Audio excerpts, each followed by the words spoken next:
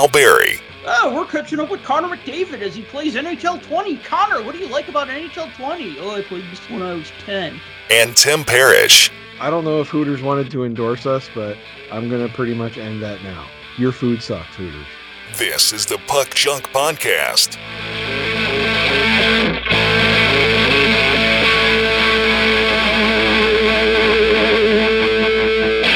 Hello and welcome to the latest episode of the Puck Junk Hockey Podcast. I'm Sal Berry and along with me is Tim Parrish, and today we're going to talk about... What are we going to talk about? There's not a lot to talk about. The NHL really needs to give us something to talk about, don't they? They do, other than speculation and getting our hopes up for something that may never happen. Right. So they've been pitching this idea of resuming play at 8 or 9 different sites. I read an article on NHL.com. They didn't say what sites, because that would be the first speculation. Like, ooh, where are they going to play? Are they going to be in Chicago? Not that I'd go to any of the games, but, I mean, are they going to be in some, like, they're going to build a rink in the middle of the desert that nobody can get to so that fans aren't tempted to, like, come and watch a hockey game? Well, you can basically narrow it down. So Bettman's already said that they're not going to play anywhere that is not a stadium that's equipped to hold an NHL type production. So that's going to throw out most of the minor league, not AHL, but most of the minor league arenas and junior type arenas. Yes. So now you're left with NHL and AHL. Now I look at all the cities where there's still shelter in place or restrictions on gatherings and all of that kind of stuff based off of their timeline. Mm-hmm. So throw those cities out, and now you're left with, a few places. And I bet you could probably whittle it down to about a dozen or so. Yeah, so I'm not that interested in doing the detective work. Neither am I, because like I said, it's all speculation. And until you're going to turn around and say, this is what's happening, I don't care. I mean, one thing they talked about... I did care, but now I don't anymore. Yeah, one thing that they talked about was that the facility would have to have multiple locker rooms, right, which an NHL rink does, because they're going to have not only the home and the visitor locker rooms, but they may also have separate locker rooms for, they might have more than one. Unlike, say, Air Canada Center, when it was the visitor locker room that was used by whoever visits the Maple Leafs also uses the locker room whoever visits the Raptors. And that's how that coronavirus spread from the NBA players to some of the Ottawa Senators players, because it was that shared visitor locker room. So you would need to have a place that had 4 locker rooms. So while teams are playing, the other 2 locker rooms could be cleaned and disinfected before the next set of teams go in there. Because, they're going to just back-to-back games. It's going to be like men's league hockey when they have 4 games in a row that night, which makes me wonder, would they just pay the same referees? I know beer league hockey referees, they always want to work back-to-back games. That's always more desirable for them because, they drive to get to the rink and then they get to officiate 2 or 3 games in a row, and then as opposed to just showing up to officiate 1 game. So I just wonder, they'd probably rotate the refs. Obviously they wouldn't have them. I just think it'd be funny though. Are NHL refs paid hourly, or are they paid salary? No, they're paid salary. But you're not going to have 1 referee officiate, or 2 referees and 2 linesmen officiate 4 games in a row. But it'd be funny. No, yeah. I wouldn't see that. 2 maybe. You never know. Yeah. So I want to just read this quote really quick by Gary Bettman, because I thought it was interesting. Boo. So, boo. Oh, yeah, just by the mention of his name. I'm the only person who does not boo Gary Bettman. He comes on the TV and I stand up and I applaud the man because he made hockey into what it is today. Yes, but it's the whole, just like throwing your hat on the ice during a hat trick. It's just tradition. Yeah, but see, here's the thing.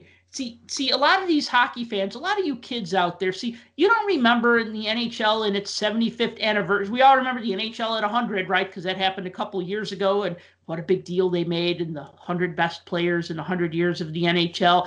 And back in the 75th And Skip anniversary. Evgeny Malkin. Well, what's that? And Skip Geno Malkin. Really? Yeah, he wasn't on the list of top 100 players. Would he be on the list of your top 100 players? He was on the list of almost everyone's top 100. Right. So the theory was he was number 101, which is BS. But Well, anyway, that's a what's different funny- topic entirely. What's funny about those lists is that the NHL made a list of it was something like the 10 or 20 best players from 2010 to 2020, and like Patrick Kane was like ranked number 14, but like he was like the highest scorer among all those players because McDavid only played a handful of only played the last half of the 2010s, and Right. Crosby was injured a lot in the 2010s, and yet Patrick Kane was put at like I can't remember if he was put at like number 14, or like one list had him at like number 6 and another list had him at like number 14. And these were like NHL.com writers, which I get, everybody has their own opinion, but it's like, the guy who led in scoring that decade, and he's outside your top 10. Ooh, controversy, right?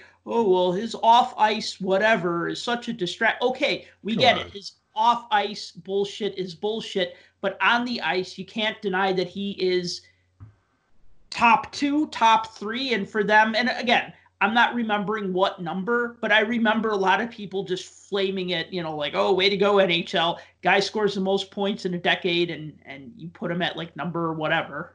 Well, you know how writers are, sports Yeah. writers in general. I mean, it's not just hockey, it's every sport. I mean, look at all the players, steroids or no steroids, that aren't going to ever be in the Baseball Hall of Fame. Whatever. That's another topic entirely for a different podcast.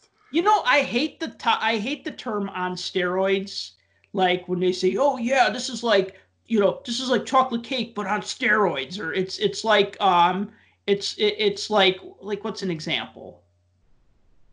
It's like Star Wars but on steroids, right? Like they always have to like that's some sort of a qualifier that like whatever it is, it's better than whatever you think it is. Performance enhancers make everything better. Right. So I feel like the Major League Baseball should be their slogan. Major League Baseball. It's like baseball on steroids.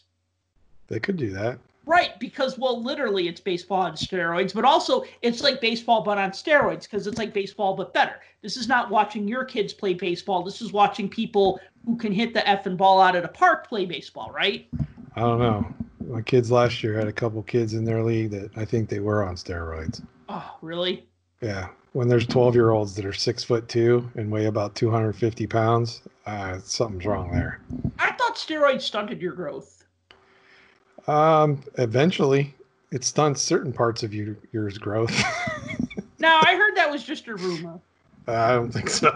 Okay, I wouldn't know. I was straight edge before straight edge was a trademarked term put onto t-shirts. Anabolic steroids and testosterone replacement therapy, while they have a place in certain parts of society for medical reasons, stunt your body's capability of producing testosterone on your own. Therefore, parts that rely upon testosterone tend to shrivel up without it. Wow. So, yeah. So anyways, Gary Bettman. Enough with the health lesson. Let's Yes. move on. Okay, our tangents within tangents, right? Yes. So Gary Bettman, boo. Okay, so Gary Bettman said, we'd like to complete this season. We'd like to award the Stanley Cup, the most treasured trophy and the most historic trophy in all of sports. And our fans are telling us overwhelmingly that that's what they'd like us to do because people have an emotional investment in this season already. My emotional investment has kind of went like this. It's it kind of it's It's on the backside of the bell curve. yeah, I mean, okay, granted, the Blackhawks were not having the greatest of seasons, but I like hockey. I like hockey, and you know what? I mean, Oh, there's nothing better than playoff hockey. I love playoff hockey, and but even regular season, I could watch any two teams, and so I get it that the NHL wants to have, they want to finish their season, they want to get that TV revenue. They want to, because that's going to make everybody money. So they want to try to make this happen. And the players seem interested in making this happen, except for who's the one player who was just like, it ain't happening? The Kings player, was that Drew Doughty? Yeah, Drew Doughty said it a couple times. Yeah, okay, I agree with him. Would I like to see the season finish? Yes. If it did happen somehow, would I watch it? Of course. Because there's nothing else on TV. We've gotten to the point where now their shows are just, not only are they showing reruns, but they're showing reruns from like a long time ago. Like even like the talk show hosts that I like Seth Meyers and Trevor Noah and Stephen Colbert, they're even showing reruns from like, a couple weeks ago. So they're like not even pre-quarantine reruns, but it was funny because like I had the TV on and I'm like, what the hell's wrong? I was like, just flipped on the TV. It was on the CBS, and it was showing a soap opera, which I don't watch soap operas, but I just had it on CBS when I turned it on, and it was like those were still on. Dude, but they were showing a soap opera from 1991. Like, see, I'd be into that. Well, I mean, little guiding light action. I guess, but it's just like guiding light, right? No, I think it was The Young and the Restless actually, but it was just like, yeah, because they were. It's just like, okay, because I'm like, why does it look fuzzy and cut off? And then I hit info and it showed that it was an episode from 1991. And I'm like, oh, okay, you're going retro, I guess. Cool. Hey, there was actually live sports on TV yesterday. So. Sumo wrestling or Korean baseball? NASCAR. Oh. which begs the question, is NASCAR a sport?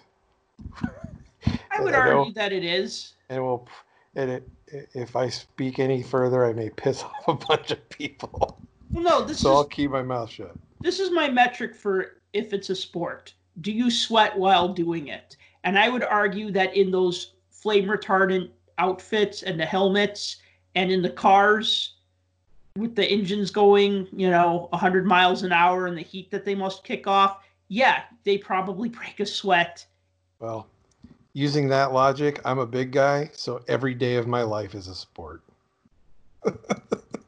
Because I sweat all the time. Yeah, but like ESPN showing poker, that is not a sport. I'm sorry. They show esports all the time. That's not a sport. That's not a sport. It's people playing video games. They needed esports in the 80s. I would have owned, man. I would have been like, they would have been like, and here's Sal Berry, world champion missile command player on the Atari 2600.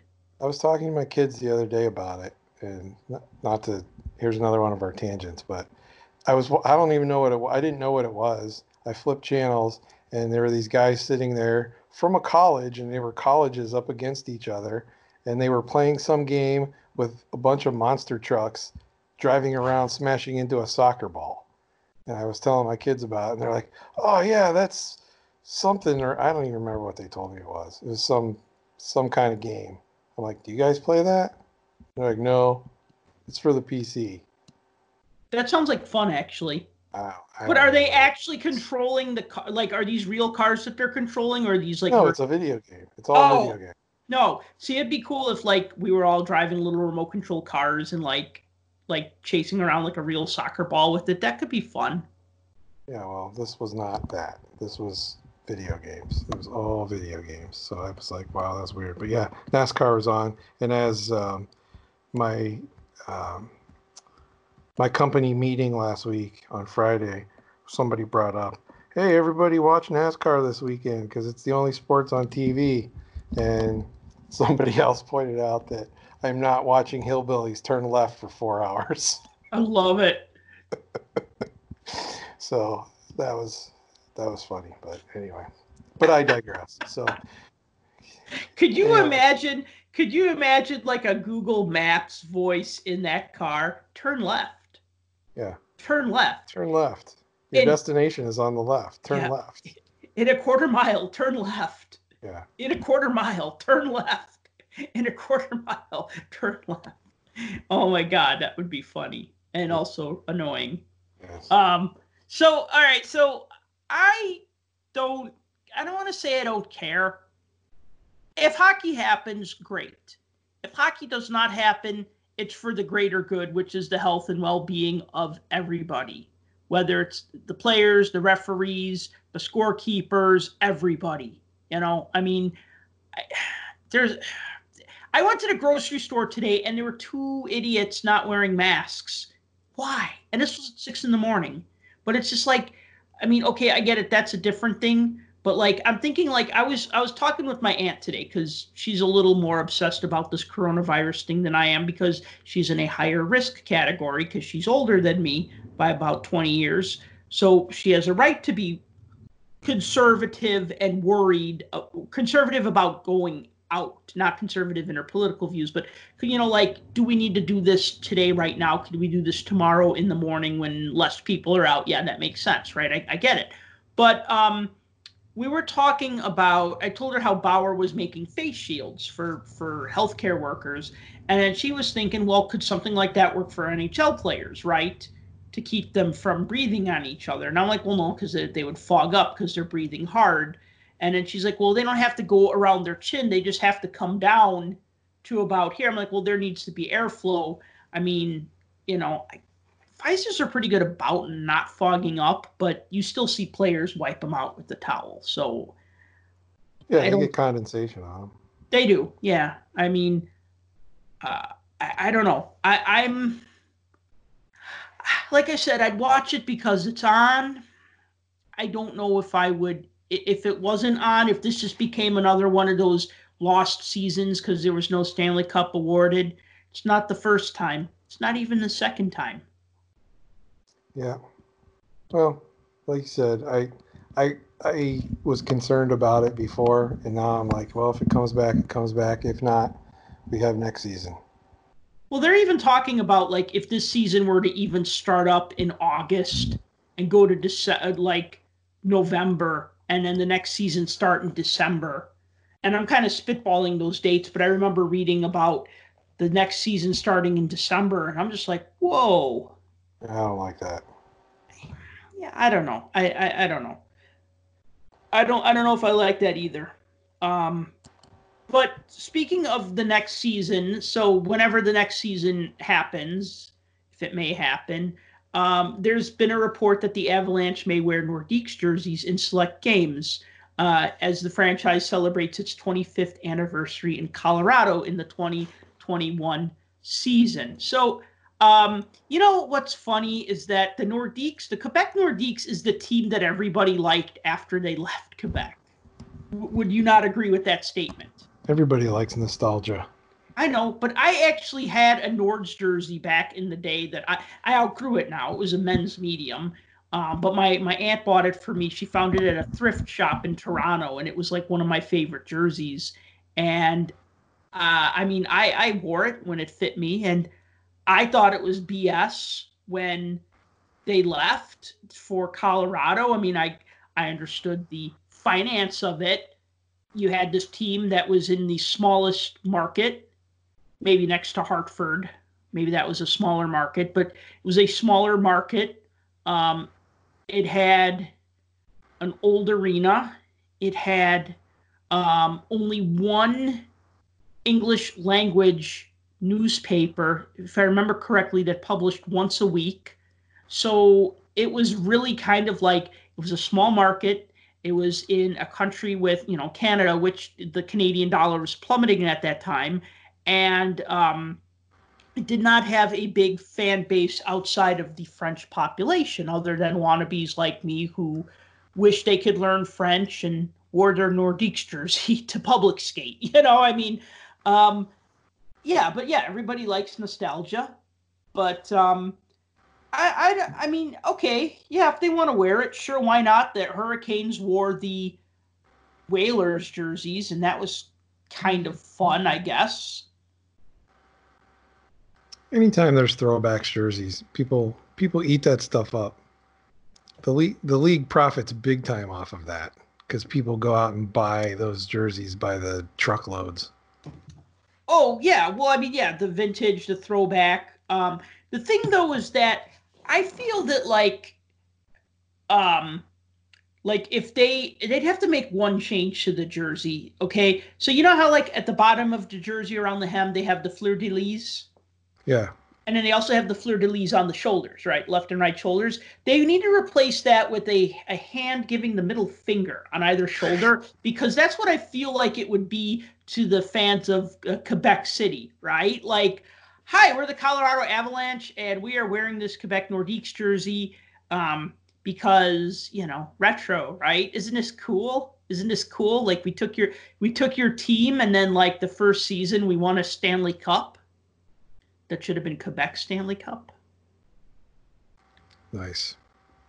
I don't know. It just seems I feel like there's a lot of hurt feelings still many years later over this, and many people are still clamoring for Quebec to get an NHL team, and not just people in Quebec, people everywhere. They're like, look, it's a big province. It should have a second team. Yeah, they just haven't gotten the right group to wine and dine good old Gary yet. No, and then they got too many teams on the East Coast, and they're trying to balance it out with teams on the West Coast, and we get that now with Seattle. So I guess if they added a 33rd and 34th team, then maybe Quebec would be put in the mix for an East Coast team, and then the 34th team could be, I don't know, Portland or something, right? Yeah. I don't know. I mean, actually, Portland wouldn't be a bad that wouldn't be a bad spot for an NHL team. I mean, they got a basketball team. With them moving into Seattle, though, I don't see them doing another one in Pacific Northwest. Too close? At least for a while. Yeah, because you got Vancouver up there, and then you got Seattle, which they're trying to establish that'll be some type of rivalry, but we'll see. Time will tell. So you put another one in Texas, maybe?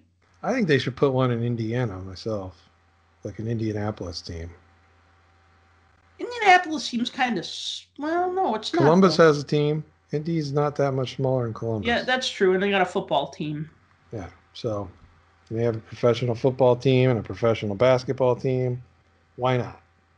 Yeah, I could actually in the heartland. I could actually see that working. I was thinking maybe Houston would be a good spot. I think they may stay out of the South at least the next time around. But the average age of the Colorado Avalanche, by the way, this is just a little side note, 24.9 years. Average age of each player? The average age of the Colorado Avalanche player. And the last time the Nordiques were in the league was 25 years ago. Mm-hmm. So about 30 players on the team were not even born yet the last time the Nordiques took the ice. So that's funny. Yeah. I'd like to see Nordique jerseys come back. That's always been on my things that I want to buy. Like, I mean, listen, I got a list as long as my arm of jerseys, hockey jerseys that I want to buy. And then I have probably, if I stacked them up, it would be as long as my arm, all the hockey jerseys that I own. I mean, and then even like jerseys, and most of them don't have names and numbers on the back. And I always say, oh yeah, I got to find a place that could take this Islanders fish sticks jersey and put a name and number on it, or can, take my old Ottawa Senators jersey from 1992 and put a name and number on the back and put a Stanley Cup 100th anniversary patch on the front, right? So I always have this, like, these like, oh, I wish I had this jersey and I want to number that jersey and stuff. But I would love to get a Nordiques jersey. And which one do you want? Oh, it'd have to be the blue one. Do you want the one with the N or the one with the fleur-de-lis? What do you mean with the N or the fleur-de-lis? Like the N Nordique logo, or the one that they had the fleur-de-lis? That was never their main logo. It was always an N. It wasn't their main logo, but they had those. That one year they came out with all those third jerseys.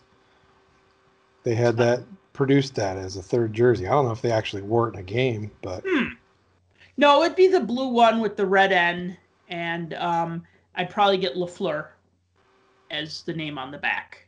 Makes sense.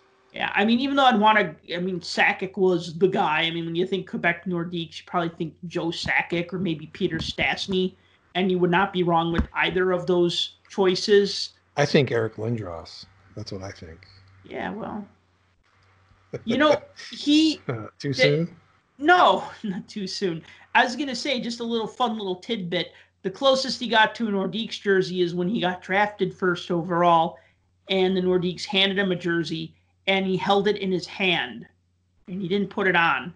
And in the boxed set, Eric Lindros Road to the NHL, there's a card of him, and he's kind of standing a little bit sideways, so you see the jersey clutched in his hand, the Nordiques jersey clutched in his hand.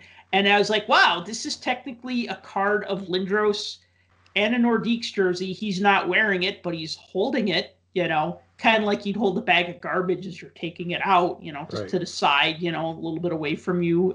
Exactly. But, yeah, I mean, that's just fun. One of these days I'm going to just have to Photoshop him in the Nordiques jersey just to make like half of hockey Twitter laugh and just to piss off the other half of hockey Twitter, like at the same time, right? Actually, when I think of the Nordiques, yeah. No offense to Blackhawk fans, but I think of Michel Goulet. That's a great choice. I mean, that is a great choice. I think he's like the all-time Nordiques goal scorer. Not only that, but I mean, something that a lot of people forget about Goulet is that he was an all-star a lot. Like when the NHL had the first team and second team all-stars, he was like consistently an all-star it was a left winger. And so he was like consistently like first team or second team all-star. When the Blackhawks got Michel Goulet, and by the way, that's a great choice, by the way, of what Nordiques jersey. That would also be a really great one. I just remember any pack of cards I bought in the late 80s always had Michel Goulet in it. It seemed like. Or the early 90s, I should say. Well, 90-91, yeah, because he was on the Blackhawks then. Yeah, I'm thinking 80, maybe it was 89, 90, maybe 88, 89. Yeah, right around in there. Yeah. No, Goulet was, it's funny too because he scored his 1,000th point with the Blackhawks, but it was a little, I don't say ironic, just a little funny though because like he scored most of those points with the Nordiques. Then he comes to Chicago and then he scores his 1,000th point, and it's just like yay. But it's like, well, I feel for the Nords fans who probably liked him a lot because he was one of their best players of all time. I gotta tell you, that trade really worked out really well for the Blackhawks. I mean, the guy was a 50 goal scorer like 4 or 5 years in a row. Do you know who was, without looking it up, because I have this permanently etched in my brain, do you know what players? There were 5 players involved. Maybe there was a draft pick involved too. I don't remember the draft picks, if any, but do you remember what 5 players were involved with that trade? With what trade? The Goulet trade. What, 5 players were involved? Yeah, there were 5 players that changed teams in that transaction. You would know that more than I would. And this is where I don't remember that kind of stuff. This had to be a salary dump for the Nordiques because I'm sure it was. Trade makes Mike Keenan look like a genius. Keenan. You look at when it took place. I mean, they were running to the end of life at that point. Yeah, 1990 trade deadline. The Blackhawks acquired Michel Goulet and Greg Millen. And they gave up Everett Santapass, Dan Vincelette, and Mario Doyon. And I'm going to go, who? Oh, see, now I know. Exactly. Well, Santapass was one of those guys that was kind of up and down with the team for 3 years. And Vincelette was another guy that was kind of up and down with the team. And Doyon only, if I remember correctly, played I don't even remember him playing for the Blackhawks, but he was considered a defensive prospect. And so it seemed like they were these weren't really, I don't want to say they were prospects. Maybe at the time they seemed like prospects. Maybe Quebec thought they were prospects, but or maybe they were players that had potential upsides to them. But I mean, the three of them were not worth Michel Goulet from 1990 to 1994. That's for sure. The big thing about Millen was that the Blackhawks struggled with their goaltending really since when Tony Esposito retired. Like those 5 years from like 85 to 90, they struggled with goaltending. They literally like every year they had and backtrack a little bit. Murray Bannerman was actually the starter for a while, and Tony Esposito was the backup. But it seems like once Tony Esposito retired, once they couldn't fall back on him when they needed him, they could not get their goaltending house in order until Ed Belfour matured. So Greg Millen seemed like, we're going to get this player and he's going to help us through the playoffs, because 88-89 they lost to the Calgary Flames. Flames won and went on to win the Stanley Cup. So we thought maybe better goaltending. Millen was considered a great goaltender. He was ranked as one of the top 5 goaltenders by Stan Fischler, one of the top 5 goalies of the 90s. I think they ranked him number 5. So he was a good goaltender even 11 years into his career. Unfortunately, the Edmonton Oilers are just way too good. But yeah, that was the whole thing. So Keenan gets a 50 goal scorer and a bona fide number 1 goaltender for a couple of guys that you never heard of. But they couldn't beat Edmonton. But yeah, Goulet, that's a mighty fine Nordique. Did you ever see the unused jersey that they were going to use in the 95-96 season? Maybe. I don't know. I don't recall. Like purple and white. Yeah, I can't say I've seen that. Blue. Can't remember if it's I'm just doing this off of memory. I could look it up. I'll probably post a picture to it down by the links and stuff. It has a dog, like a wolf, or maybe a Malamute. I think it's supposed to be a wolf, like a barking wolf, like with its mouth open, like on the front. And that was going to be their new logo for 95-96. Wow. Yeah, and every now and then I see some of the jerseys show up on eBay, and I go, man, I really want one of those, because people would be like, I know the name on the back, Sundin, or I know the name on the back, Sakic, but WTF is that jersey that you're wearing? Because, it's not bad enough that I have to out-obscure people with the Victoria Salmon Kings jersey or a Quebec Rafales jersey. Now to say, this is a prototype unused Nordiques jersey, I think that would just be for the win. People would go, okay. That's the end of that conversation. Unless you're wearing like a Pittsburgh Pirates jersey or Philadelphia Quakers jersey or a Detroit Cougars or Falcons jersey. A Pirates jersey, that'd be cool. Yeah. Probably just giant. I think they're made of wool, though. Yeah, back when they were actual sweaters. Yeah. So, okay, so Nordique's jersey, yeah, if it happens, great. If not, whatever. Still think it's a little unfair to Quebec fans 25 years later. One more thing I want to say about the Avalanche, that first season when they won the Stanley Cup, and that was great. But I remember in 1996, because I always tried to watch the finals no matter where I was. And I remember in 96, that would have been like around May, I remember I was at a karate seminar when I used to study karate quite a lot. I believe it's pronounced karate. Karate, yeah. Karate. You know what karate translates to? Karate? No. Oh. Empty hand. Ah. No weapons. For when you slap somebody? No, you just don't have a weapon. A fist is still an empty hand. Gotcha. So anyway, I was at this karate seminar, and I was probably testing for whatever, not a yellow belt, maybe my purple belt. I don't remember. I never got to black belt. But anyway, I got close, but I just quit. My knees just kind of had enough, and it was just time to go in a different direction. But anyway, I was at the seminar and it's like downtime and we'd all like hang out in like all of us because we were all in college at the time. We'd like hang out in like someone's hotel room. Usually we'd pile like 10 of us into a hotel room wherever the seminar was, and we'd get drunk and play video games and try to get enough sleep for our belt exams, which were always on Sunday. And I remember that the Stanley Cup Finals were on. So I was that guy who had to turn on the hotel room TV and find the game and watch it. And like everybody else is like, oh, can't we watch something else? I'm like, but this is the Stanley Cup Finals. But I sat there, I'm sitting on the bed, I'm watching the finals as like everybody else is drinking or doing whatever, playing cards, whatever.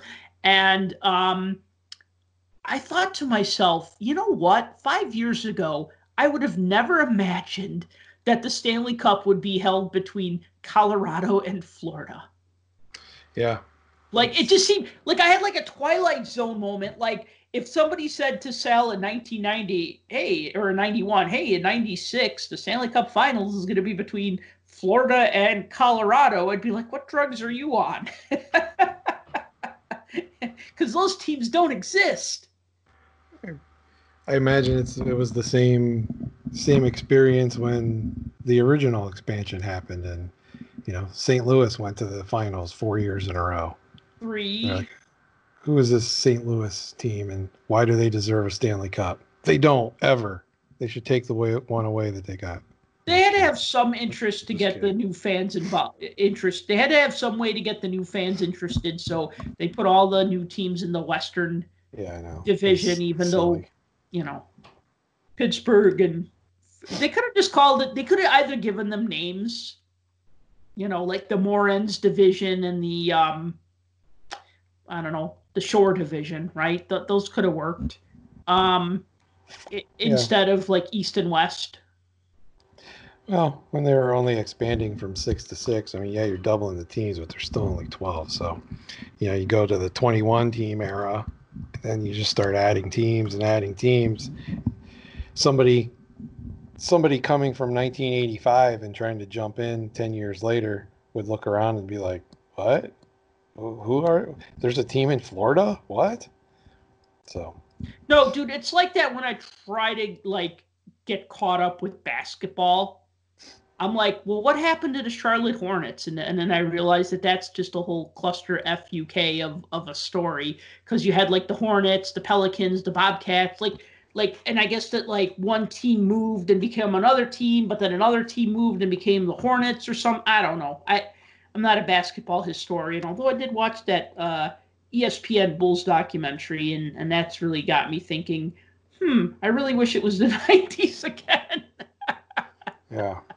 It took me 3 years to realize that the Pelicans wasn't just a made-up name that people were messing with me. Right. So I'm like, why would you name a team Pelicans? I don't know.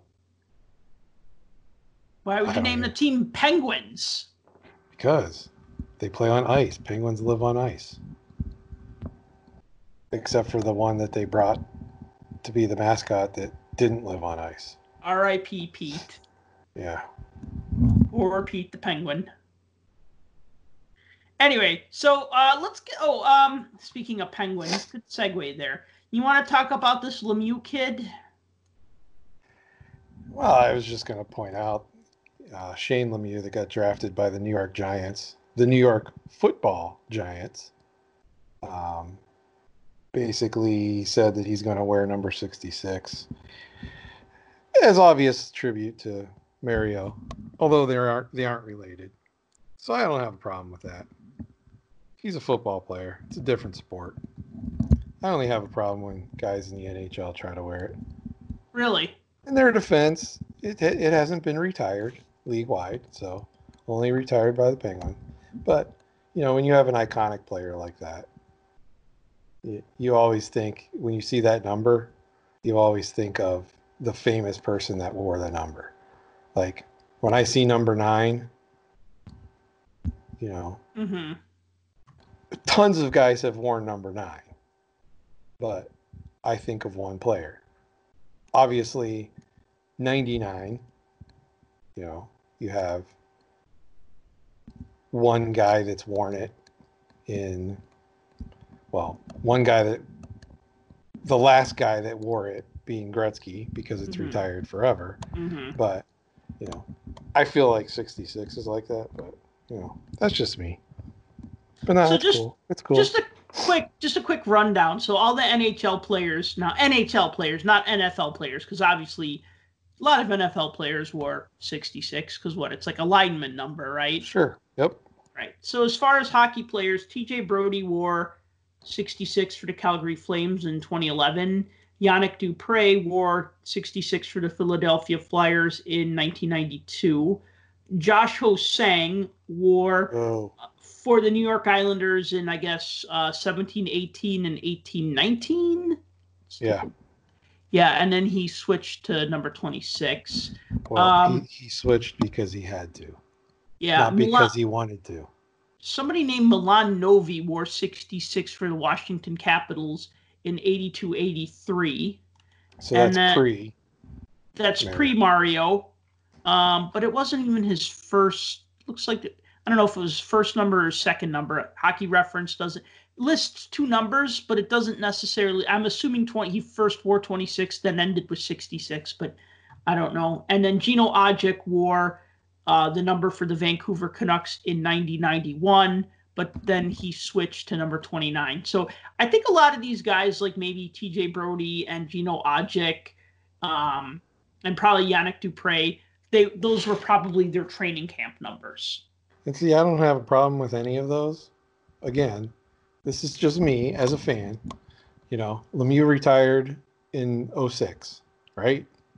Well, there have been two players that have donned it since 06 when he retired. And I don't like either of those instances. I don't know. I'm making a big deal over a jersey number. I mean, what does it actually mean? I guess in the grand scheme, it doesn't mean anything, but it's symbolism.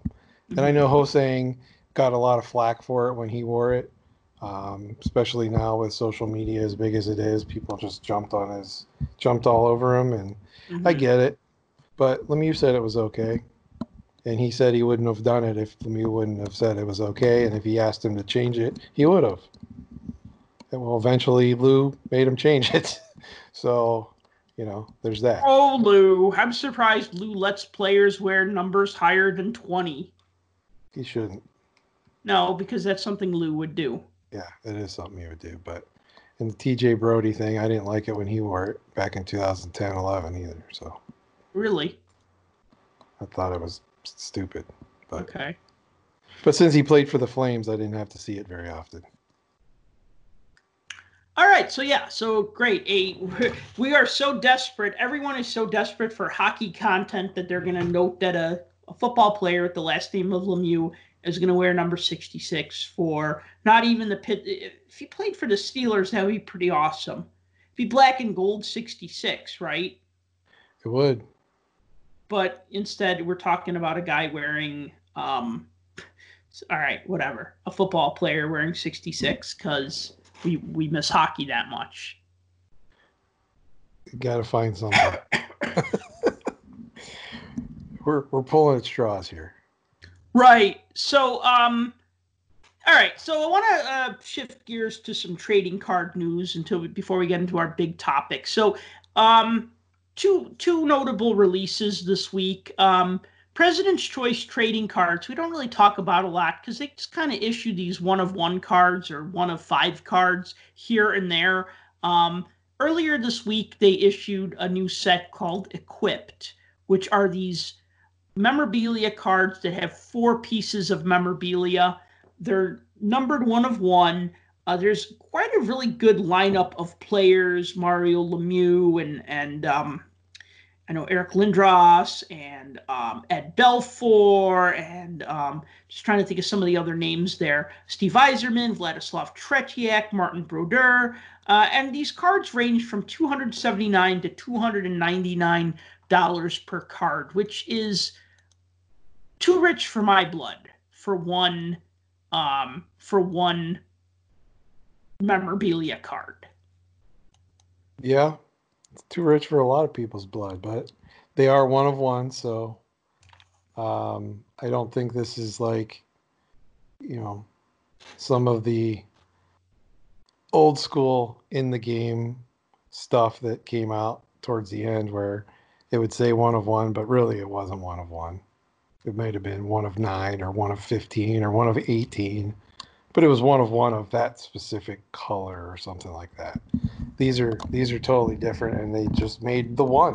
So if you buy the one, you got the one, and there aren't any others. So I find it funny that, speaking of Mario Lemieux, that the memorabilia on the Mario Lemieux card, let me see if I could pull it up really quick, because I just thought this was kind of interesting. The memorabilia on the Mario Lemieux card, let me just navigate over there. Isn't it a jersey, a stick, a skate, and a fight strap?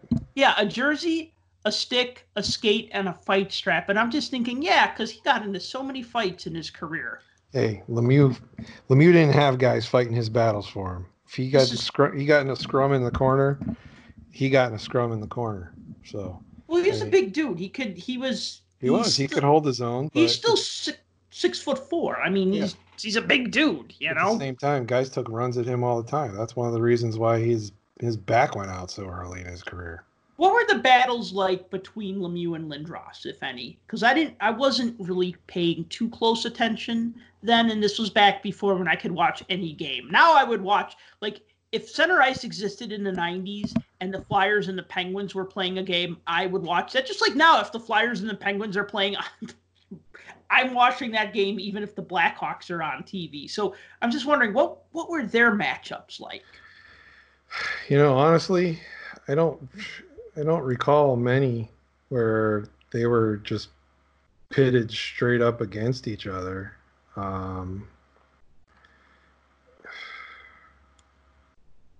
Honestly, when you said Lemieux versus Lindros, the one thing that pops in my head, I remember Claude Lemieux fighting Brett Lindros in a game like 25 years ago. That was interesting, but that's neither of the families. Well, one of the families, but yeah, I don't really remember them being pitted up against each other that much, to be honest with you. Okay, so I mean, yeah, they'd be against each other, but nothing stands out in my head. They were probably playing the other team's checking line. Yeah, because I mean, if Lindros was on the ice, the Penguins were throwing. I mean, they were throwing the kitchen sink out there. Mm-hmm. So I don't think the skill guys would have been out there necessarily. Gotcha. So I don't recall them like button heads really in my mind. I mean, I could be wrong. You can go on Hockey Fights. What is it, hockeyfights.com and try to find something. No, I'm not saying that they fought each other, but I'm just wondering what their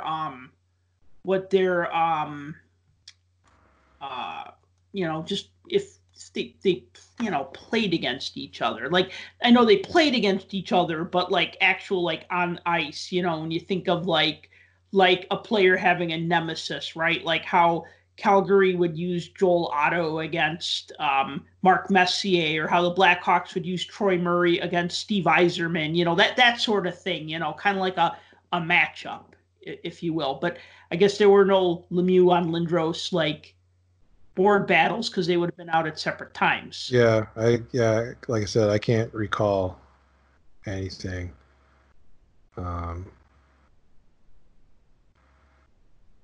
Well, anyway, so the other thing, Upper Deck also came out with some new hockey cards. They're game dated moments for week 32.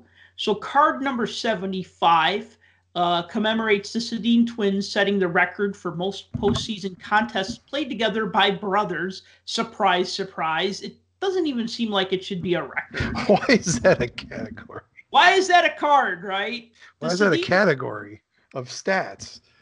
And the winner. And the winner for the most postseason contests played by two brothers on the same team is, envelope please, La La Land. No, I'm sorry, the Sedin twins. Exactly. Right. I mean, other than the Sutters, really, maybe I can't even think of brothers on the same team that were on a team that was good enough to be in the playoffs that many times. enough times to like make a record for that. Yeah, you're right. Other than the Sutters, because you had like a bunch of Sutters on the Islanders, and then also the Blackhawks, and a lot of the Sutters that played for the Blackhawks. I know Dwayne played for both the Blackhawks and the Islanders, and Brent played for both the Blackhawks and the Islanders, but they didn't play on the Blackhawks at the same together. time? Yeah, I was going to say it wasn't at the same time, was it? Dwayne retired. They played on the Islanders together, but Brent joined the Blackhawks after Dwayne had retired. I want to know who second place is. Which brothers are second place? My guess would be I don't know. No, they didn't play long enough together. I'd say the Richard brothers, but I want to say that Andre Richard did not. Like Maurice retired in 1960, and I'm trying to remember when Andre Richard made his debut. I don't, I should know this and I don't, but that's one guess of mine because they played on the same team and the team was always in the playoffs, right? I mean, maybe the Bentley brothers in like the 30s. The Bentleys, yeah. Yes, of course, the Bentleys. Anyways, the other game dated moment card, number 76. Mike Modano becomes all-time leader in playoff points among American-born players. So, and in card 77 will be Mike Modano gets one game shy of 1,500 games, right? Yeah. Was it 1,500? Yeah, I think so.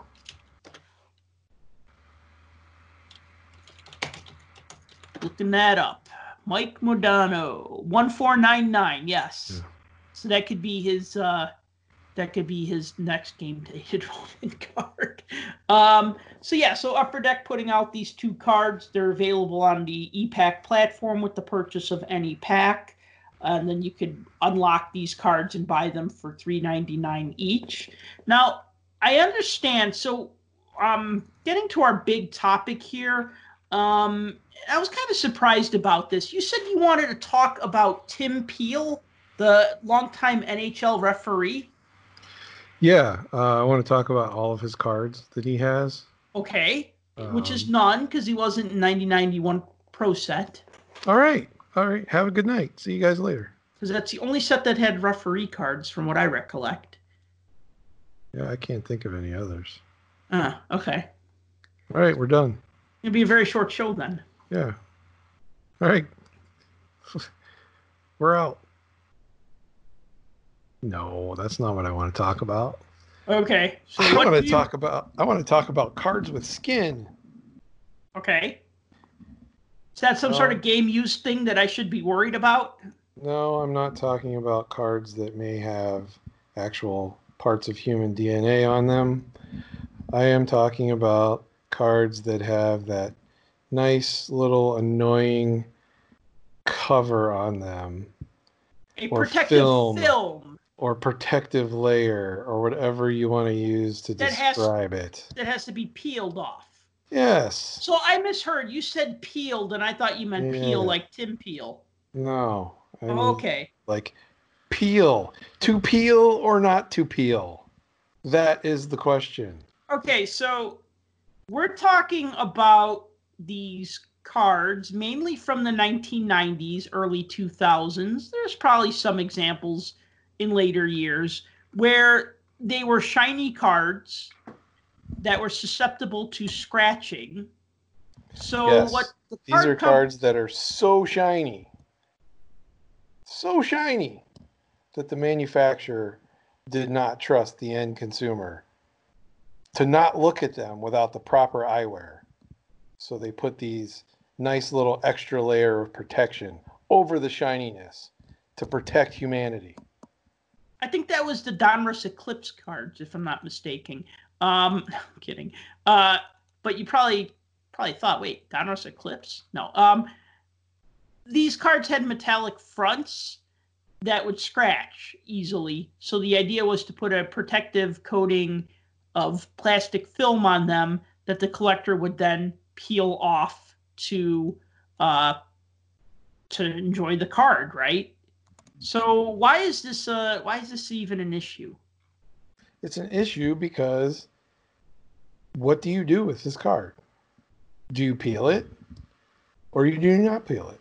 What do you do with the candy bar? What do you do with the banana? Do you peel it or do you not peel it? Depends. Do you want to eat the banana? Some animals might eat the peel. I'm not one of those animals, but some may. I knew a guy in high school that ate an orange, peel and all. Ouch. I kept telling him that your body doesn't digest the rind, but he didn't listen to me.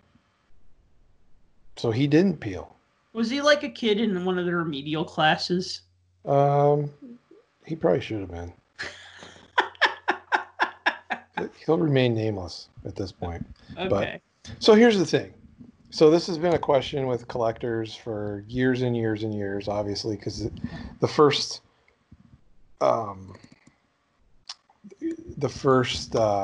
appearance of such an animal, in my recollection, was in 94-95 when Topps Finest came out.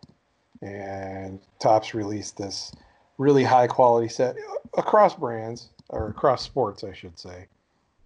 So it was available in other sports as well. But here comes these cards that are nice and shiny and high quality and thick cardstock and chromium or whatever you want to call it. And they have this thing on them that says to peel this off and remove it. And it raised the question, well, should I peel this off or should I leave this on? Mm-hmm. Does this degrade the card by leaving the peel on, or does it diminish the value by peeling it off? And so it raised this debate.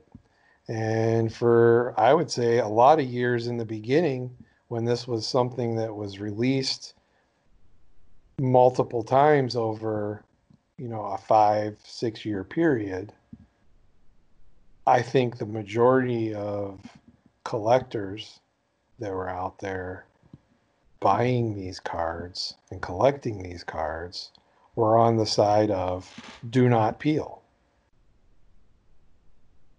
I think many of those collectors in more recent times have jumped onto the peel side.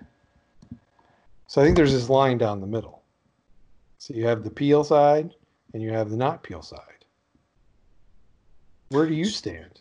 So I remember the first time I saw a Finest card. It was 1993-94. They were the Finest inserts in Topps Premier. Okay. They had Stadium They were Club also ones in too. Stadium Club also, yeah. But you know what? I don't think I bought much Series 2 of Stadium Club, so I don't remember the Finest inserts in that. But I do remember the Finest inserts in Topps Premier, and I remember tracking them all down, and I remember going to a card and comic book store, and they had Alex Daig, and I was like, oh my God, they have the one that I need, and buying it for like $10 or whatever. And boy, do I feel stupid now. But back then, it was like you had to go to a card shop or show to find the card that you wanted. And then a lot of times if you found it, there was a good chance you might not see it again for a while. So you would pay, I overpaid for that card. But I do remember that those cards did not have protective film on them. And I thought nothing of it. I thought they were nice. I thought they were nice, shiny cards. They looked cool. I mean, I tracked down the whole set of them. Then the next year, 94-95, the Topps Finest was its own standalone set, and those did have protective film on it. So how do I stand on this? The cards are made to be enjoyed, so I peel the film off of them. However, I will say this. A lot of the cards, I don't have every single hockey set ever made, especially from the 90s. What? You lie. I know. Crazy, right? These are lies. But, yeah, it just kind of all blurs together after a while. Like, oh my God, do I really want to get a 95, 96 select certified set, do I need it? Or would I rather buy an old Parkhurst card? Or would I rather try to complete one of my Young Gun sets from, a more recent year? I don't know.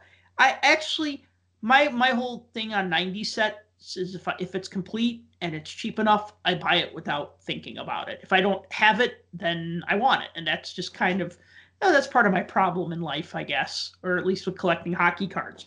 Now, with these cards, though, one thing I like about player collecting is that I don't have every set ever made from the 90s, but I have almost every Chris Chelios card from the 90s. So I was able to kind of look at my cards and say, do I have a 96, 97 select whatever or tops whatever? And actually, some of the times I actually saved two of the same card, where I would have one with the film peeled off of it and the other one where I'd leave the protective film on it. Just cause, because it's for my player collection. But I know, like, when I bought sets, I bought one set and I remember putting it in Pages. I bought it's complete. And it must have been one of the top sets. I'm not sure, but I couldn't tell that it had protective film on it at first glance because it didn't have any words written on it. So I thought, wow, these are kind of dull for shiny cards. And then after I put about, 10 of them in Pages or whatever, then I noticed that, oh, wait, these have protective film off of them. So then I went back and because I remember sitting there and peeling off the film and then it like curls and it sticks to itself and then just like trying to get it unstuck from my hand and throwing it out. And yeah, I will, if I'm putting a set in Pages, I will peel the film off and put it in Pages. If I'm going to just resell the set, like if you said, okay, here's a case of 98, 99 Topps Finest, I would just open them and not peel the film off because I'd probably sort them into sets and then I'd probably sell some of the sets or whatever. And then, the ones that I'm going to put in my Pages, I'm going to peel off. So I don't know why this is a big issue to collectors, because they think it's worth less because it doesn't have a piece of film off of it. I mean, do you remove the piece of film off the slice of American cheese before you enjoy it? But you're talking about consumables or edibles, right, that are there for you to eat and consume and then deposit in your toilet later on. We're talking about a piece of sports memorabilia, for lack of argument, that you're going to keep, a trading card, a collectible, something that's going to stay with you for a while. So here's the thing. An argument against peeling these, right? Like you said, selling the card may detract some buyers looking to have the film intact, because there is a whole group of people out there that feel that the card is not, for lack of a better word, complete without the film. And the argument is, just like if you removed a layer of cardstock from a card, it's the same thing as removing the protective coating that was originally applied to the card from the factory. If you take it off, it is no longer, quote unquote, factory pristine, or I guess, I don't know what the right word is, but it's no longer in factory condition. Well, I mean, direct from the manufacturer. Well, right? The whole idea of the whole term mint comes from the coin. Mint condition means that's what the coin looked like when it was minted. Sure. Right. So, and which is unfortunate because I don't like using these coin terms for cards, but we're stuck with them. Well, if looks are irrelevant to the card, then once it's peeled and part of the card is removed, it's now no longer factory release. It's in its factory release state and cannot be considered pristine or mint or even near mint in most cases. Now that's one argument, right? Another argument would be, and not to go down a path that we've, as card collectors and members of the hobby, have seen over the past number of years, but if you peel a card, you're technically altering it. And altering cards is a hot topic in the hobby, and it's not generally seen as a good thing. So if you don't want to be on somebody's list for being a card alterer, then you shouldn't peel your card. Now, of course, I'm taking that to extremes, but you understand the direction I'm going on this. Now, here's the thing. That's just one side of it. But to me, I look at it this way. It's your collection. Do whatever the hell you want. That's the bottom line off the top. Now, beyond that, let's talk about a couple things here. Number one, if you look at every single card that was made that actually has words on it. Words on the protective film. On the protective film. If you look at every one that was made that has words on it, in most cases, it says to peel off or remove protective coating or peel here or to be removed or something of that nature, whatever the verbiage is. Topps Finest Protector, peel and remove coating. Okay, so Topps is telling you peel and remove coating. I think the Select says remove protective film. There you go, remove protective film. Later year of Topps Finest said same thing. Topps Finest Protector, peel and remove. Now it says coating instead of film. Okay. And then this one, let's see here. Remove protective film. Yeah, all right. So most of them have some sort of... Sure. Yeah. And in each and every case, the manufacturer is telling you, remove this film. Why? Well, the film is ugly and it dulls down the card surface from how it was intended to look. Not to mention, it, like the card, is easily scratched in most cases. That film, I can't tell you how many cards from the Finest set from 94, 95, I still have with the film on it, and they look nasty because the film has gotten all scratched up. Now, yeah, did it protect the card underneath? Maybe. Would the card be scratched up? Maybe. But the fact is, the film was supposed to be taken off. And a lot of times, in some of these designs, the film has words all over it, and in most cases, it detracts from the photo of the player on the card. Now, going into something that we mentioned beforehand, the adhesive that was used on the film, can degrade over time, which can cause damage to the surface of the card. If you're going to run right out and grab all of your 94 and 96 and 97 cards that have peel covers on them and go and peel them off, be very careful, because if your cards have come into contact with any type of heat whatsoever, that adhesive could have removed itself from the cover and applied itself to the card itself. And it's very difficult to get off once you do that and can cause damage to the card surface. I've seen issues where when you go to peel it off, the lettering comes off of the film and sticks to the card, which, because it's a glossy surface and because it's that chrome finish on most cases, you have to get like a microfiber thing and try to wipe it off and stuff, and then you run the risk of messing the card up even more. Or like the Chelios that you showed me earlier, where one of them looks okay and the other one almost looks like Chelios got sick before the game because he ate some bad sushi. Yeah, his face is green. His face is green. This is a phenomenon that's known as greening. Really? It's actually called greening of the surface. Okay, and there are instances of this all over the place where you find that cards from this era that have the protective coating on them have started to turn a greenish yellow color, especially on parts of the photo that are tan or white. So flesh color of most guys. And some of the background design colors starts to get this green tint to it. So I don't think manufacturers intended for this to sit on the card absolutely forever. No.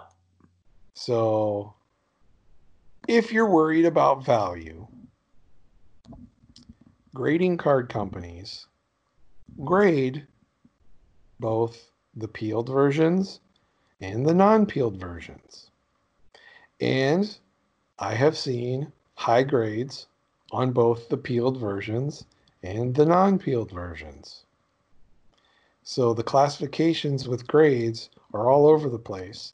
And if you actually look and do the research on final value prices of various cards from these sets in high grades, you'll see that the difference between something with and without a peel is sometimes less than 5%. The value? Yes, in many cases, the 5% sways not the way you would think, but more towards the peeled versions. Why? Because I think the peeled versions make the card shine a lot better and look a lot nicer and become more desirable, in my opinion. So I think really, like I said earlier, like just my opinion on this is if it's something you're going to enjoy, you would have peeled the film off of it. And if it's something that you were going to resell or buy as an investment or whatever, you have hundreds of these Mika Keeper Soft 94.95 Topps Finest cards, because one day he's going to be Rookie of the Year. Well, okay. So, or I don't know. Actually, no, I'm thinking if that was Nabokov who was Rookie of the Year. But at Kiprusoff, he's in that set in the World Junior Championship subset. But yeah, if you were like, I don't know. See, little side story here. Back in the early 90s, the first job that I ever worked was in a comic book store. It was a card and comic book store. And I remember when a comic book called X-Force came out. And it was super popular. It was through the roof. Do you remember X-Force? No, because I wasn't a comic guy back then. You know who Deadpool is, right? Yeah, I'm not a comic book guy now, only because the Marvel Cinematic Universe made me into one. Okay, so like guys like Deadpool, who's a villain, Deadpool, Cable, Domino, those characters were part of X-Force, right? Maybe not Deadpool because he was the bad guy. But anyway, I remember X-Force #1 coming out. And the comics came polybagged with the trading card. And depending on what trading card was in that bag, we would sell for different prices because maybe when it first came out, we sold them for $1.25 or whatever the cover price was. But then maybe 3 months later, when all of a sudden it became like way more popular, because I remember summer of 91. So maybe it was, or summer of 92. So maybe I don't know what issue they were on by then.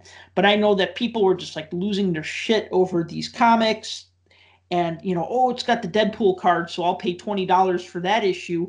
But then they didn't want to open it because it was in the bag. And I said, well, how are you going to read it if you don't open it in the poly bag? Oh, but it'll be worth more in the poly bag.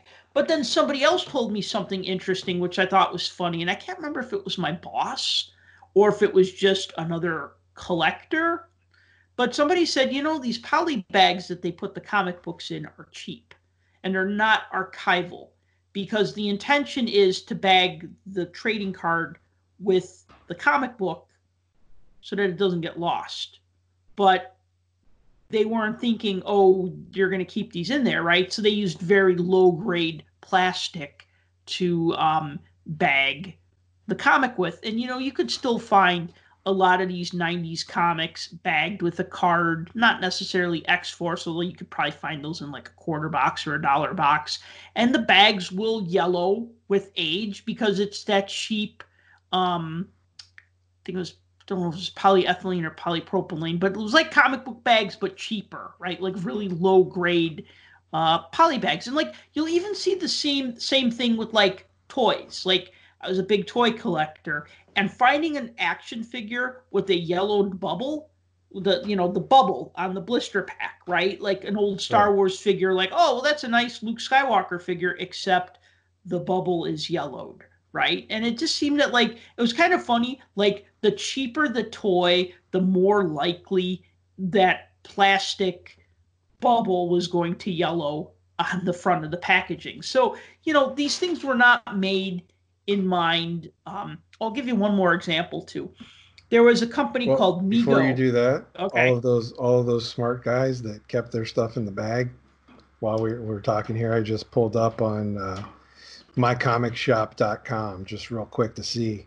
And those same 1991 first series issue number 1 X-Force comics in the bags with the sticker on them and the card still inside will net you a whopping, or will cost you a whopping $2. Now, is that for the Deadpool card or the Shatterstar card? Because that can make all the difference. Yes, it can. The X-Force Group Shot card is $2. The Sunspot card is $2.30. The Shatterstar is $2.49. Now, if you want the Deadpool one, you're going to have to shell out $4 extra for a total of $6. And if you want the Cable one, it will cost you half of that at $3. Well, it's funny because almost 30 years ago, Deadpool was the most popular character from that whole series. And 30 years later, he is still the most popular character for probably all the same reasons. So it is funny that it's a $2 card if it has, Yeah. So putting that in perspective, though, to get the comic with a card already in the bag for $2, when the cover price at the time was $1.50. Yeah. So here it's matured 50 cents. Well, and if you were a comic book shop back in the day, you were probably paying 40 cents on the dollar. So you probably paid 60 cents for a dollar. Let's see, 40 cents on the dollar. So that's 40 cents for a dollar. And if it's $1.50, so then it would be half of 20 cents. So 60 cents. So a $1.50 comic cost the shop 60 cents. Yeah. So 60 to 75 cents. For all those smart guys that left things in the bag and let their comic discolor, there's what you missed out on. Now, I'll say this. One thing I do regret is a lot of the cards from the 90s that you find nowadays or early 2000s, because of the UV coating on them, a lot of times they stick together. And yes. Having the peel does help protect from them sticking together. Because I went through a box of 94, 95 Finest that I had here, and I was able to flip through those fairly easily, unlike my box of, or unlike my pile of Allure from this year that were already stuck together. Really? Yeah. That didn't take long. Yeah, no, it did. So wow. Yeah. So there's something to be said for that. But other than that, the film is damn ugly. So now I'll tell you one set that I like. So there was a set called the Leaf Preferred. So let me make sure I get this year right. It was Leaf Preferred, yes. Yeah, 96, 97 Leaf Preferred, and it had an insert set called Steel. And these cards were actually printed on metal, front and back. And on the front, they have the protective film, and it says remove protective film. And I will tell you this. I have found a lot of these cards in the wild in rummage boxes for $0.25 without the protective film, and they do get scratched up. And I'd look at it and I'd go, oh man, if they left the film on, it wouldn't get scratched up, and I would have bought this card. But because this card is made of metal, it does get scratched up. And these are really nice looking cards. And I'll tell you, you get all 63 of them and you put them in pages, they are heavy. They're light by themselves. But one card is heavier than a credit card, just holding it in my hand. So it's like a lot heavier than a trading card. Yeah, one card weighs about as much as a pack. Pretty much, yeah. That's a good comparison. I think that I can understand the whole aftermarket modification thing. That's why when I bought a set of 80, 81 Tops, and I'm not going to say this is the same thing because they're not, but the 80-81 Topps had the scratch-off discs on them. And I was a collector who was kind of at that point where, like, I was trying to do things the right way and trying to have a little bit of foresight and not just throw things in a shoebox. That was when I started putting things into pages. And I thought about scratching the discs off of the cards. And then I thought about it, and I just said, nah, because once I scratch them, I can't unscratch them, you know. And actually, I went through the painstaking process of, I put all the cards in the pages, and then I bought little sticky labels like that you'd use for a price tag, and I wrote out the name of each player on the sticky label, and then I stuck it not on the card itself, because that wouldn't make sense, but on the card pocket, on the page, right? So when I was going through it, I could say, like, oh, here's my Michel Goulet rookie card. Here's my Wayne Gretzky second-year card. Here's my Ray Bourque rookie card. You know, here's my, Washington Capitals team leaders card. Like, it was, and I guess, like, I could see that, like, scratching those off, they're not, then the card has been permanently altered. But that, I feel like that's something that was actually part of the card, because that was meant to be part of the card. Part of the idea was you were supposed to guess who the player was on the front, and then you scratched it off. Just like the those Topps basketball cards that came they were like three little skinny cards that were side by side by side, and they were perforated, and you were supposed to tear them apart. Right. I mean, I could see, like, not wanting to tear those apart, like back in the day, just because they look, because then they were like a standard card. I think it's opposite of that. I think more people teared them apart back then than they do now. Oh, they did, yeah, because there were like different, like, there was different combinations of the three players. Right, so you would tear them apart and trade. In fact, I'll admit, I saw a bunch of crap about Jordan and all kinds of stuff like that, and saw how much some of his dumb common cards were being sold for. So I was like, I wonder if I have any of those left. So I went through my basketball cards, and I found a pile of those. Those Topps cards? Yeah, and I started sifting through them, and I noticed that I had like three different versions that had Dr. J, but in different spots on the panels. Right. Like one he was on the left, one he was on the right, one he was in the middle. Mm-hmm. And there was a different combination of guys on any of the sides. Anyway, so I feel, though, that, like, with these cards with protective film, so it is kind of funny that some, like, they can damage the cards 20 years later. And if you peeled the film off and then put it in a page or a penny sleeve, you probably did the best thing for the card. And if you left it alone, that probably was okay too. Because I'm looking like, so that, I say that I'm the type who peels them, but I also play or collect Chris Chelios, and Chris Chelios was in all of these sets in the 90s. So if I can, I have two of the card, one with the film peeled off of it and one with the film left on it, just because a lot of these cards are like a quarter or 50 cents. So I'd be like, yeah, all right, I'll get one and peel off the film, and if I get a second one, I'll leave the film on it. I mean, that makes sense. But now I'm thinking this one where his face turned green. Oh, and I wanted to mention, there were like the Mego action figure company. They made a lot of different action figures in the 70s. They were most well known probably for Planet of the Apes, Star Trek, and superhero figures. But they also made Buck Rogers figures. And what's funny is that was like towards the end of the company's life. So they were using, I think, cheaper plastic, because you'd find like a Buck Rogers figure and his face is turned gray, because the bodies were made out of hard plastic, and a lot of times they'd use the same body for different figures, but the heads were made out of like the soft rubber plastic, or more rubbery, or if you remember like a He-Man figure, how they had kind of the squishy heads. Yeah. And so, like, you'll find like Buck Rogers and Wilma Deering, and they'll have like gray faces. They look like zombies, but they'll be mint in box. Nice. Because, just the plastic ages. Because the intention wasn't like, oh, this is going to be in its box for 40 years. It's like, kids are going to play with this and it's going to break in a year and get thrown away and replaced with the Star Wars figure that they really wanted in the first place anyway. Yeah. It just goes back to, it's your collection. Do whatever you want. If you're planning on selling stuff later on, just remember that there's a whole group of people that aren't going to want it if it's peeled. But if it's for your own, do whatever. If you're putting it on display, by all means, peel it. It looks so much nicer.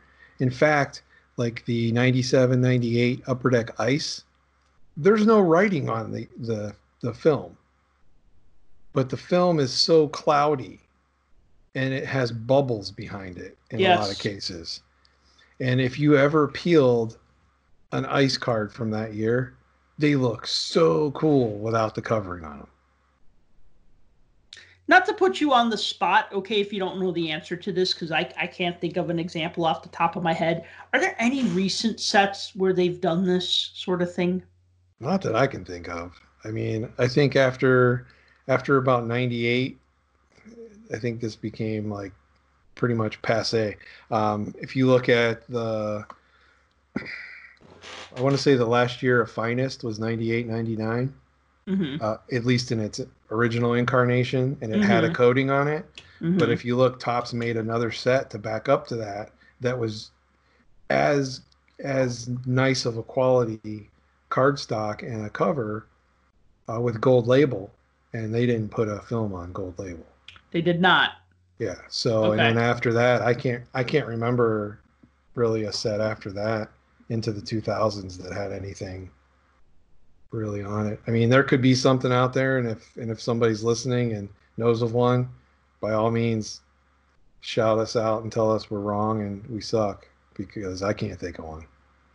Well, and I wonder why that was. Maybe the technology got a little better where the cards didn't scratch up. Because I remember like opening packs of Panini Prism, and they were all kind of like these types of cards. They were similar to these cards. Maybe I'd get a thumbprint on them, but they didn't really seem to scratch up. Same with like OPC Platinum. Yeah, prisms with, the prisms with Panini, and with, the rainbows with Upper Deck, and even if you go into other sports with baseball with Topps Chrome, even the old school Chrome, fingerprints is probably the biggest thing, but I don't think they scratch as easily, and it could come down to whatever finishing they use on them. Maybe there's some type of UV coating that they use that helps seal them fairly decent. I mean, Chrome can scratch. I mean, obviously it scratches easier than, a typical card, but, unless you're throwing them against the wall, playing flippy card, there's the normal run of owning a card. It shouldn't scratch up. Right. Yeah, well, I've pretty much said all I could say about this. I still find it funny that this was a topic of discussion, but hey, you know what? Hey, it's a good one. It's a thing. I mean, it was a big thing at the time. You had dealers selling cards and swearing that if you peeled them, they weren't worth anything. In fact, if anybody that peruses the sports card forums that are out there, check them out. You'll find threads where people talk about this, wondering what everybody's opinion is on things, and people still have opinions to this day. I, for one, again, feel like you should do whatever you want. Well, yeah, that's just me. And if whatever you want is, you're a player collector and you want every card, so you get one of each and you peel one and you keep the other, great. If you're a team collector and you build team sets and you build a team set of one with and one without, great. That's the ultimate completist. It's funny though that we talk about this to peel or not to peel, because actually, now that I think about it, a lot of the old hockey sticker sets from the 80s and early 90s, I actually have 2 copies of. I have one set that's peeled and stuck into the sticker albums, and I have another set that is in pages for whatever reason, just because, I don't know, just cuz. I mean, I don't even remember where that started. I want to say it maybe started with 87, 88 Panini stickers. I bought a set that was in pages, and I looked at it and I just said, I don't want to stick this in an album, because that's actually, as far as Panini hockey stickers go, that set is hard to find. It's hard to find complete. And it's a sticker set that will actually sell for over $100. So, and I got what it. year was that? 87, 88 Panini hockey.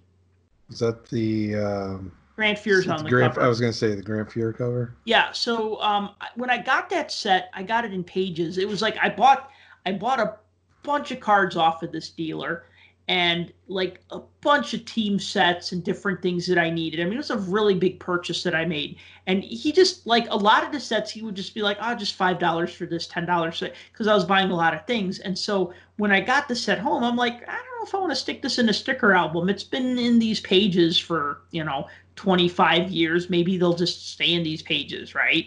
So, 87, I says, yeah, about 25 years. So, and then I think I started buying other sets and just leaving or putting them in pages, which I don't know why I would do that, because they take up more room in pages. But I think it was just kind of wanting to have like the stickers stuck in the sticker album, because when I go through the album, it looks cool. But they're not mint anymore. They're peeled. They're stuck in a book. You can't unstick them. And also the books, they get wear and tear on the covers and stuff like that. So, and even like the stickers inside could get a little whatever, wrinkled or whatever. So I think I wanted to have like pristine copies of the stickers that would just be in pages and in like mint shape. You know what I mean?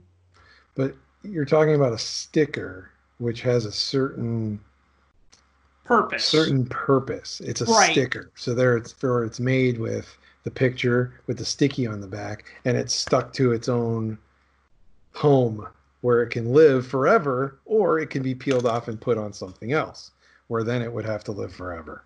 Right. So you have that difference. This is something I even did, though, like in the late 2010-11 Panini. I actually built 2 sets that year.